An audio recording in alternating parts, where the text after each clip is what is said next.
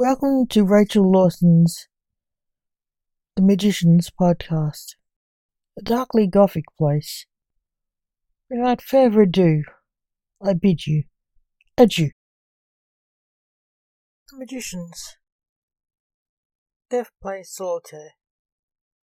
Like you know, you're a bad drunk. You shouldn't be drinking so much, said the bartender to a customer who had drunk quite a few drinks and was planning on getting drunk again. Do you forget a bad day at work? I know, but I want to forget the last performance.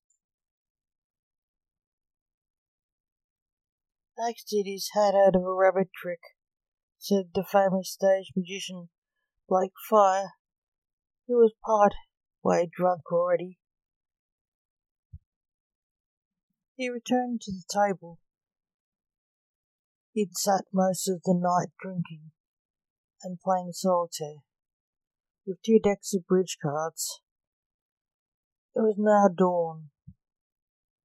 He was traumatized by Max, his partner, in his magic act trying to do his pet trick, trying to pull a hat from his pet rabbit's mouth, which always killed his rabbits. This was his last rabbit, his beloved pet, Snowy. Blake blamed Max for killing Snowy, and himself for using his pet. He wanted to forget his grief. He was unaware of all else happening around him in his grief. So he didn't notice he wasn't the only man playing solitaire. There was another. He'd left earlier that morning. So he was surprised when 2 men insisted on talking to him. Sorry we're late. Work was murdered last night, said one of them.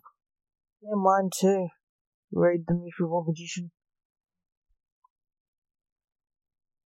That's why we're speaking to you, said the second man. Blake thought they saw the show. Sorry about that. He just can't stop doing it. I've told him to not do it many times, but he won't listen, apologized Blake. What? Said the first man. Blake realized they hadn't seen the show. We have someone we want to disappear, said the second man. Disappear? Asked Blake, puzzled. A hit, whispered the first man. Blake realized what they meant. Oh, okay, Blake said nervously. Can you help us? Asked the second man. Yes, said Blake, thinking he should save the victim with a secret superhero, Dark Midnight, taking him there. Good, come with us. We'll sober you up, said the first man. Okay, said Blake, and left with him. The bartender watched them go with great concern for his friend Blake. He knew what they were. They were the mafia. The other man who was playing solitaire was mafia as well.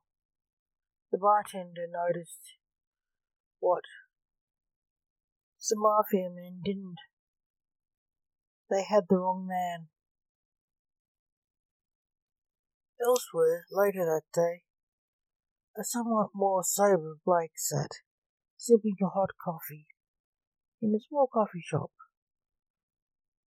The mafia man he met earlier. Joe, you feel better? Asked one of the men. Yes, much, said Blake. Thank you. Now you can help us, said one of the men Okay, I'll have to prepare, said Blake, trying to buy time and fishing for more information, save the man they wanted him to kill. That's reasonable, said the other man. Who do you need fixing? Said Blake calmly. Tom Sinclair. He has a cafe in Dandenong. He's not paying protection. We want to make an example of him, he was told. They left him to organize the hit, telling him where Mr. Sinclair worked. The mafia men returned to the pub for another drink. In the pub, it was their favourite watering hole. When they were there, the bartender asked them what they did with Blake Fire. They realised their error and dealt with it accordingly.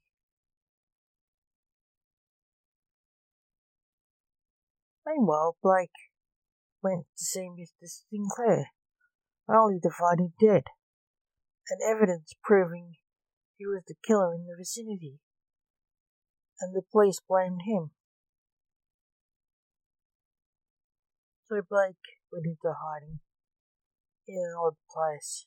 Hell, stop the music, I repent, screamed a soul in hell, after hearing Coldplay's Cemeteries of London for the 1000th time on repeat. Philistine shouted back the King of Death, who was listening to music on repeat on his phone as he hid out from the law, as only the King of the Grim Reapers could. He hung out in the afterlife. While he was there, he had a visitor, one of his sons. This is crazy, Dad, said the son. What is? Asked Blake. You are hiding out here when you are innocent of the crime they accuse you of, said the son. What could I do, Lance? Asked Blake. Go after the true killers, clearing your name. You are depressing everyone in hell, said Lance. They're in hell. They aren't meant to be happy, said Blake. Quit it. This is ridiculous, said Lance. You've gone mad. Let me help you clear your name. What's the point? No one respects me anymore, said Blake. He was as depressed as the souls in hell. The only people who'd like to see me are the police. No one likes killers, said Lance, who actually was one. All you can do is clear your name to be liked again. They sent out the army of the Reapers to find the killers. They found the killers of Mr. Sinclair in the pub. Blake and Lance walked into the pub and up to the mafia guys. Hello, gentlemen, Blake said to them charmingly. You, said one of the mafia guys. Yes, me, laughed Blake. The mafia men pulled out guns. Guns? Oh, really? I thought you'd be happy to meet him, said Lance sarcastically, as he disarmed the mafia men with his bare hands. Who is he? Asked the mafia men, flabbergasted. My mafia. My son, the necromancer, Blake said darkly. The necromancer? He's a serial killer, said one of the mafia men, horrified. A matter of opinion, said Lan shortly. You should be more careful who you frame. They may be anyone, said Blake. Who are you? Asked one of the mafia men, thinking these two weren't normal men.